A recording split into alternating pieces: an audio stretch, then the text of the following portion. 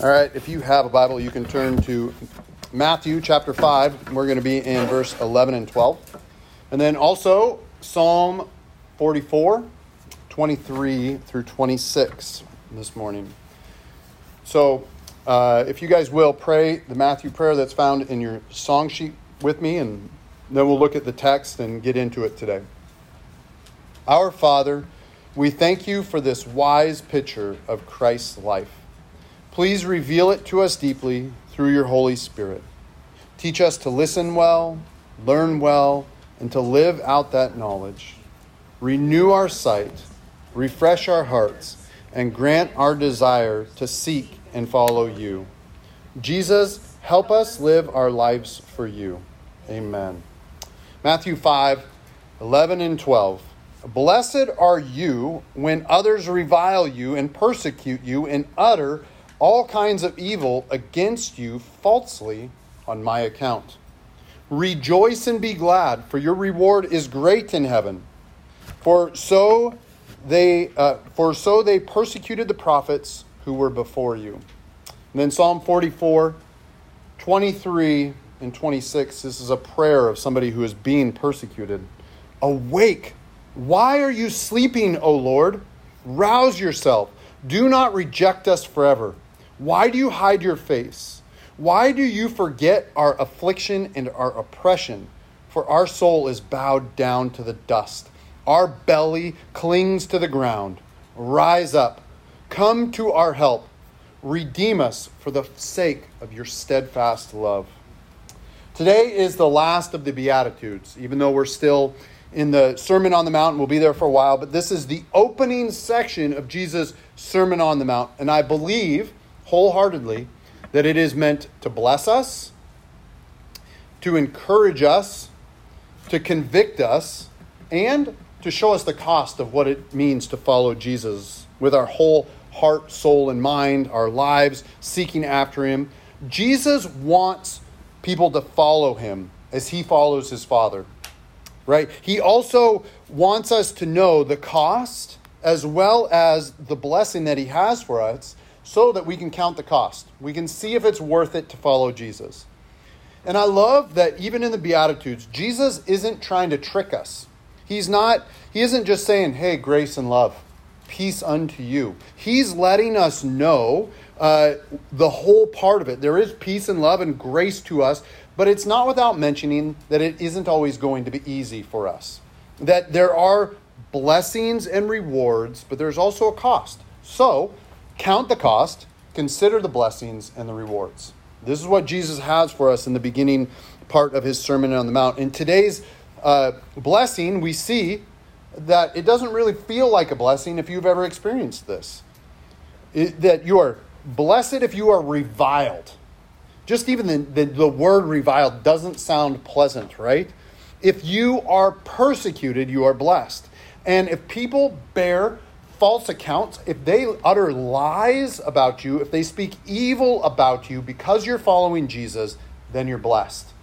Some translations have said that this word blessed is happy. You're happy when this happens. Last week we talked about persecution that we might face as we follow Jesus. And this week we're going to talk about it again, but it's the only beatitude that's mentioned twice. That this idea of persecution is mentioned twice. And it seems to suggest that this will happen if we follow Jesus to one degree or another. We will be persecuted, and we are to count that a blessing. And we are to know and remember that those who have come before us were also persecuted. So there's many who have come before us. They were persecuted and reviled. And at this point in human history, we have hundreds of thousands of stories, if not more, of people who have been persecuted for following Jesus to one degree or another. Every month, I do get in the mail, I get this Voice of the Martyrs magazine, and it's telling the stories of current persecution and revilement that happens in this world.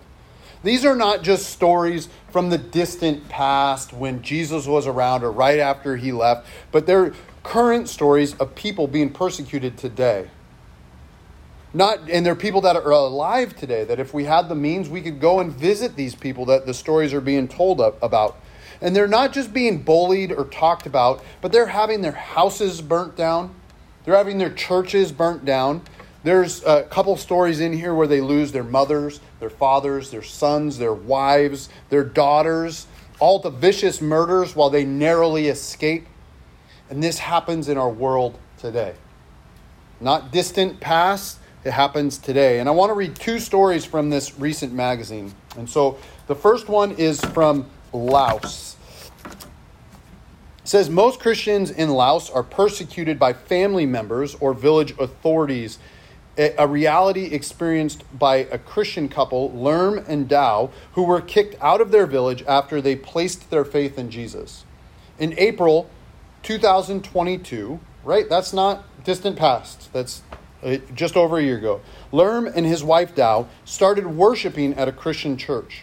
A few months later, Dao's father, who was the head of their village in northern Laos, found out about the couple's faith and demanded that they renounce Christ.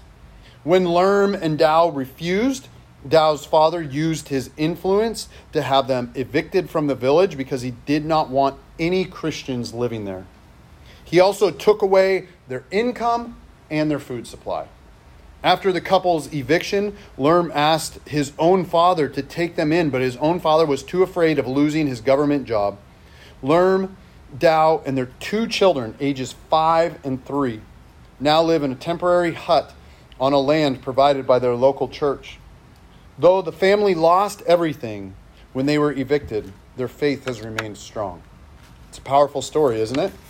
Lerm and Dao. And then this second one is from Nepal. Anu Dani earned her money by predicting people's future. And her husband, I don't know how to pronounce this name, but I'm going to pronounce it the way I can figure it out. Parkrash worked in a noodle factory. When their 3-year-old daughter became seriously ill and no one could heal her, Anu's sister suggested that the couple take their daughter to a Christian church for prayer. They took her advice. And after receiving prayer from the church's pastor, their daughter was restored to health. Anu immediately abandoned her occult practices and placed her faith in Jesus. But Pakrash responded violently and tried to kill the pastor. Believing her husband was possessed by a demon and mentally ill, Anu asked the pastor to pray for him. Soon, Pakrash was healed and came to faith in Christ. When Pakrash's family learned about the couple's Christian faith, they forced them out of the family home, fearing that their presence would anger the spirits of their ancestors. The young family sought help from their pastor, and they are now living in a small room in their local church. With Voice of the Martyrs' help, they hope to build a small home where they can continue to follow Christ. These are real people in our day and age who are suffering for the sake of Christ, who are persecuted, who are reviled. Lerm and Dao are not living an easy life, are they? Right? Even though they have not renounced Christ, they have been shunned. They've been evicted, taken their money, their food taken away. His own father was the one who removed them from their village, the land that they knew, that they grew up on, all that they knew. And all this is because they're Christians. And think of it this way, they're young Christians too. They don't have the seasoning. Their faith isn't mature yet. It is brand new. And yes, the church is helping them, but at the same time, they lost everything they know. When they found Jesus, they counted the cost, and they are now have to be 100% reliant on Jesus for everything. And so with that, let's just pray for them right now. Lord, we thank you for this story of Lerm and Dao. Lord, we can't imagine their situation, especially where we're at. Lord, their life isn't easy. We pray that, Lord, you say that they're blessed. I pray blessing on them. Lord, I pray that your grace will shine on them. I pray that your face will shine on them. Lord, please redeem them for the sake of your steadfast love. In Jesus' name, amen. And I love this other story, Anu, who made her money in such a way that for her to follow Jesus, she would have to give that up, right? And I love this story, this brief story, because she was so desperate. She was a good mom. She was so desperate to see her daughter revealed of a sickness that in a last-ditch effort, she went to Christians to pray. She's like, well, nothing else has worked. Let's give this a try. And then the Christians prayed for her daughter, and God healed her. Unbelievable. And seeing the reality of Jesus, she gave up her job, her income, and probably willing to forego her husband and all that because her entire family to follow Jesus. At first, it cost her everything, right? Her job, her husband, maybe even more, maybe even her home temporarily. As the husband learned about it, right? It said that he got violent. Maybe she was caught up in the violence. At least she was, in the community, it wasn't good that her husband became violent. But then when Pakrash gave his life to Jesus too, God freed him from his hate and his rage and just saved him. He redeemed him.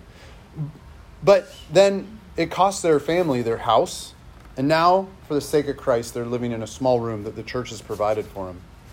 They have felt the blessing of healing, but they have had to endure much in their young Christian walk. And I pray that these verses, as they read these, that it serves, it certainly applies to them. I pray that it serves as a blessing to our brothers and sisters in Christ. So Jesus, we come before you for the sake of our brother and sister, Anu and Pakrash and their young daughter, Lord, and if they have other kids, them too. Lord, I pray that you will provide for them a home. I pray that you will provide for them land. I pray that you will provide for them income and food. Lord, let their story encourage us. And Lord, I pray that we may meet them one day and just see the blessings that you have for them. In Jesus' name, amen. And there's one other, there's a whole bunch of stories in here that were crazy. And there's one quote, though, from a pastor in the Democratic Republic of the Congo that is apt for today. He said this: "We are standing stronger knowing that even if we're being persecuted or oppressed," by the way, this is the country where their entire family was killed and they had to leave. "Knowing that even if we are persecuted or oppressed, God is still in control." This is not a cliche for them. This is not something that, hey, God's good all the time. It's not something that they just say. This is something that they have to live, that they have to trust, that they have to walk out that God's in control, because at any moment, somebody can come in and burn their house or kill their family. And that's a very real reality that they're living in today. One of the things that bothers me from time to time in this magazine, however, is that it shows folks smiling as if nothing had ever happened. But it does. Sometimes you're like, how can you be smiling? How can you be smiling? But most of the time, this is what they're showing. They're showing folks standing in front of their burned home or pictures, and they're not excited. So it shows a reality that's like, yes, this is costing me. This is something that is very real. Even in the pictures, it says, following Christ has cost me. Right? There's one picture in here where a lady, her house was burned, and she gets to still live there, but it's an absolute heap of rubble. It's an absolute just in shambles. And she's standing there, but there's also pictures of them at their baptism. And they're receiving Jesus, and it's a beautiful picture of them, somebody getting baptized and people around them, a community of Christ around them, or they're receiving a Bible with great joy. This is an incredible thing. I mean, I have 500 Bibles laying around my house and probably 500 more laying in storage right now. But as a church, this is why we support Voice of the Martyrs and have since the very first year that we did the Thrill of Hope. They have been our one constant, and that's because God is still in control. That's because we get to use our privilege and the fact that we don't live like this every single day to go, look, we're going to help you. We're going to help you. We're going to do our best to provide for you a scripture, to give you encouragement, for you to maybe even read this scripture, Matthew 12. Blessed are those when others revile you and persecute you, and let that be an encouragement to others. We've smuggled, as a church, we've participated in smuggling Bibles into North Korea, into China, into different places all over the world, Iraq, Iran, all that kind of stuff. And it's been a beautiful thing. And so one of the reasons for this is that we want to be a help to those who have suffered much. Amen? We want to be a help. A little bit of hope. I know this about hope. A little bit of hope and relief can go a long way. And even if it's not the relief of hope realized, but it's just a little light, it can go a long way, and it can serve to encourage and keep people steadfast in their walk with Jesus. And I think of this, a Bible in the hands of a new Christian is a beautiful thing. Amen? Being able to read Scripture and being able to read the verses that are comfort, like, blessed are those who mourn, for they shall be comforted. A lot of times they're comforted by what? The words of Scripture. Even in our culture today that doesn't use Scripture, when they do, they either use it to revile us or they use it to bring comfort in those situations. One of the other reasons that we support Voice of the Martyrs is because the founder of Voice of the Martyrs, whose name is Richard Wurmbrand, he had a book entitled Tortured for Christ. And I don't know if you've read it. It's a pretty gruesome book, actually. It's a pretty gruesome book with very, very hard stories of persecution being told. And at one point of the book, one of the persons who was being persecuted for years and years, they endured horrific beatings and unmentionable humiliation while they were locked up for over 10 years. And this is what they said. They said, I have suffered for Christ more than Christ himself has suffered. And it really struck me because I've always pictured like Jesus suffering as the utmost suffering in the world. Now, this person did not take on the sins of the world, right? But the account of his suffering would make you consider his words. Because what he endured for a long time, maybe it was a mercy that Jesus' persecution was, his trial and his nailing on the cross was short-lived. But this man had suffered much indeed, and even though he was not put to death, he was tortured, and his torture endured for a long time. And you know what else did? His faith in Christ. He never renounced it. There was certainly a great amount of suffering, but many others have endured this type of suffering and more just for following Christ. Just for following Christ. Many around the world who are suffering persecution through the ages and even today pray this psalm that we're looking at as well today. Awake. Why are you sleeping, O Lord? Rouse yourselves. Do not reject us forever. Why do you hide your face? Why do you forget our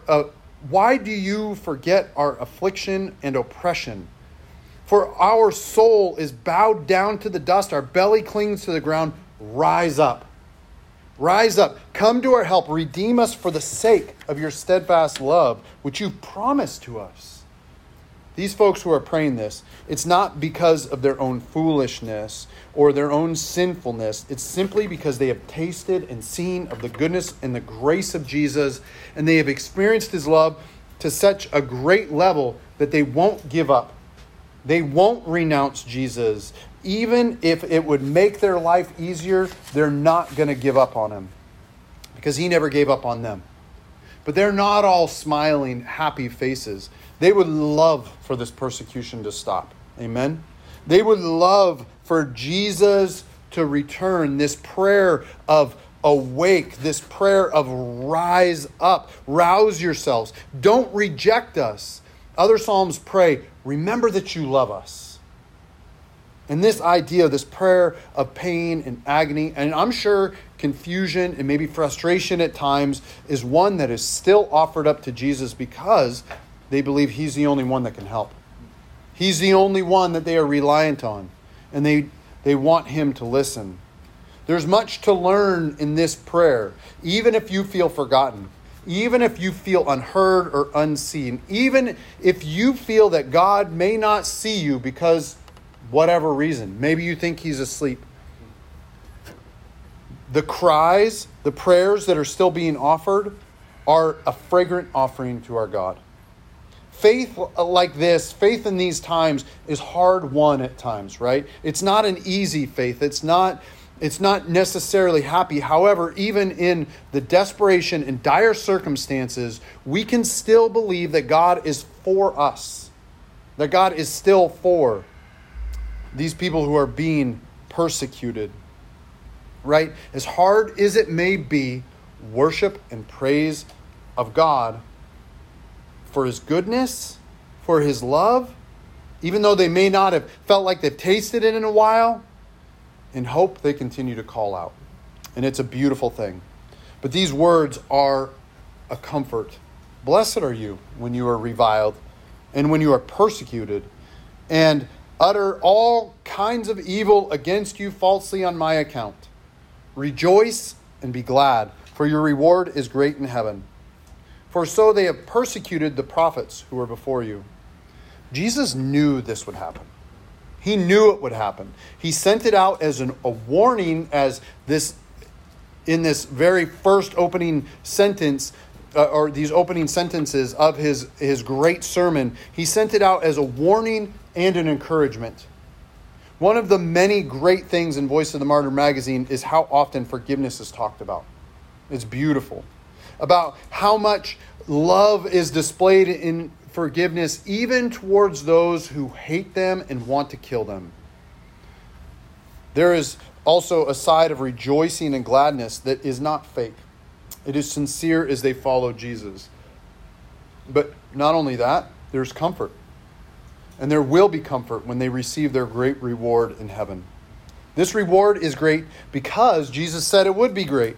These rewards are more than simply being paid back. It's like, okay, you suffered for me on a level 5, here's the level 5 gift. No, it'd be like, hey, you suffered for me on a level 5, here's a level 1 billion gift. Because God is gracious. It goes far beyond just simply being paid back. The reward is in part is relational. Jesus' rewards are far more generous than anything we deserve. This is what God does for us. Our God is a rich God, full of blessing and full of provision, not just in the material world, but here these rewards for persecution will be given in heaven, at least in this scripture. But not all the Beatitudes have this as part of their rewards. There are still blessings and rewards of following Jesus here on earth. Amen? There are. Sometimes we don't talk about them or think about them that much, but even though there's hard times, there's still peace that passes all understanding. We still get that as Christians, and it may not feel like it all the times, and at times we actually may reject the peace that Jesus is trying to give us, but we don't have to wait for heaven for that peace. He can give it to us. There is comfort in mourning. We don't have to wait for heaven for that. It'll be greater in heaven. We also receive grace and mercy here on earth. Not always, but it is there, and we get to receive it and accept it as a gift. But there's also, I look at these as rewards, the fruits of the Holy Spirit that Jesus left for us to remind us that it's not just a cost, it's not just a deficit, but there's also great benefits in following Jesus. We get love and joy and peace and patience and kindness, goodness, gentleness, faithfulness, and self-control. These are rewards, and oftentimes when we walk with Jesus, we are able to realize them in a supernatural way, aren't we? Not all the time. In which they come to us. We know that it's a heavenly gift here on earth. We know that during certain times when God gives us peace or joy when we shouldn't have it, we know that it's from Him. And in Jesus, we are supposed to start seeing this, how great and generous God our Father truly is. Jesus knows the cost. He knows the cost. He knew it would cost him his life to follow God's rescue plan for us, right? The cost was steep, and Jesus even prayed that it might be removed from him, but it wasn't, and Jesus still went willingly to the cross to follow the will of God, our Father, and it says that Jesus, even though in this hard place, did this for the joy that was ahead of him. You know what that was? Jesus got a reward too. That reward is an eternity with those who believe in him. For if we believe in him, that's you and me. The cost was great, but the reward of us, getting to spend eternity with us, is also great. Jesus loved us enough, knowing the steep price that he paid. And his reward is you and me. I pray that we might think about rewards this week, that we will see that there is a great benefit to following Jesus, even if there is a great cost, even if it feels hard at times, even if we are persecuted and reviled, and even though lies are spread about us, there's a reward in that. There's a reward in that. We get to think about that. We get to be okay with receiving rewards from our Father because he gives us his grace, which is a reward. He gives us his mercy, which is a reward. He gives us his love, which, by the way, isn't owed us, but he gives it to us because of his great love for us. And I pray that we may see a small part of the rewards, that we will start to understand and know just how generous God is. That we don't live in scarcity, that we don't live as if God's not enough for us. But Father, Son, and Holy Spirit are so great in their help and their grace and their love for us. I do pray that we continue to count the cost and that we rely on him. That no matter good times or bad, we walk with him. We count the cost. We know that it's there. But that we also know that there are rewards. Some of them are now, and some of them will be received one day when we see Jesus face to face. And may that day come soon. And may we hold on until we see that day, until we see our Savior face to face. So we can pray that Jesus will rise up. We can pray that Jesus will rise up for specific situations in general. We can pray that he comes back. We're still praying that. But I pray that we will also count the fact that we are blessed. That we are blessed even when bad things happen. So Jesus, I pray that as we come to you, Lord, we come to you because you're so gracious to us. Please be with us, Father. Please, Holy Spirit, lead us and guide us. Please help us see the great rewards that you have given us, that you are giving us, and that you will give us one day. Lord, I thank you for your goodness and your grace. In Jesus' name, amen.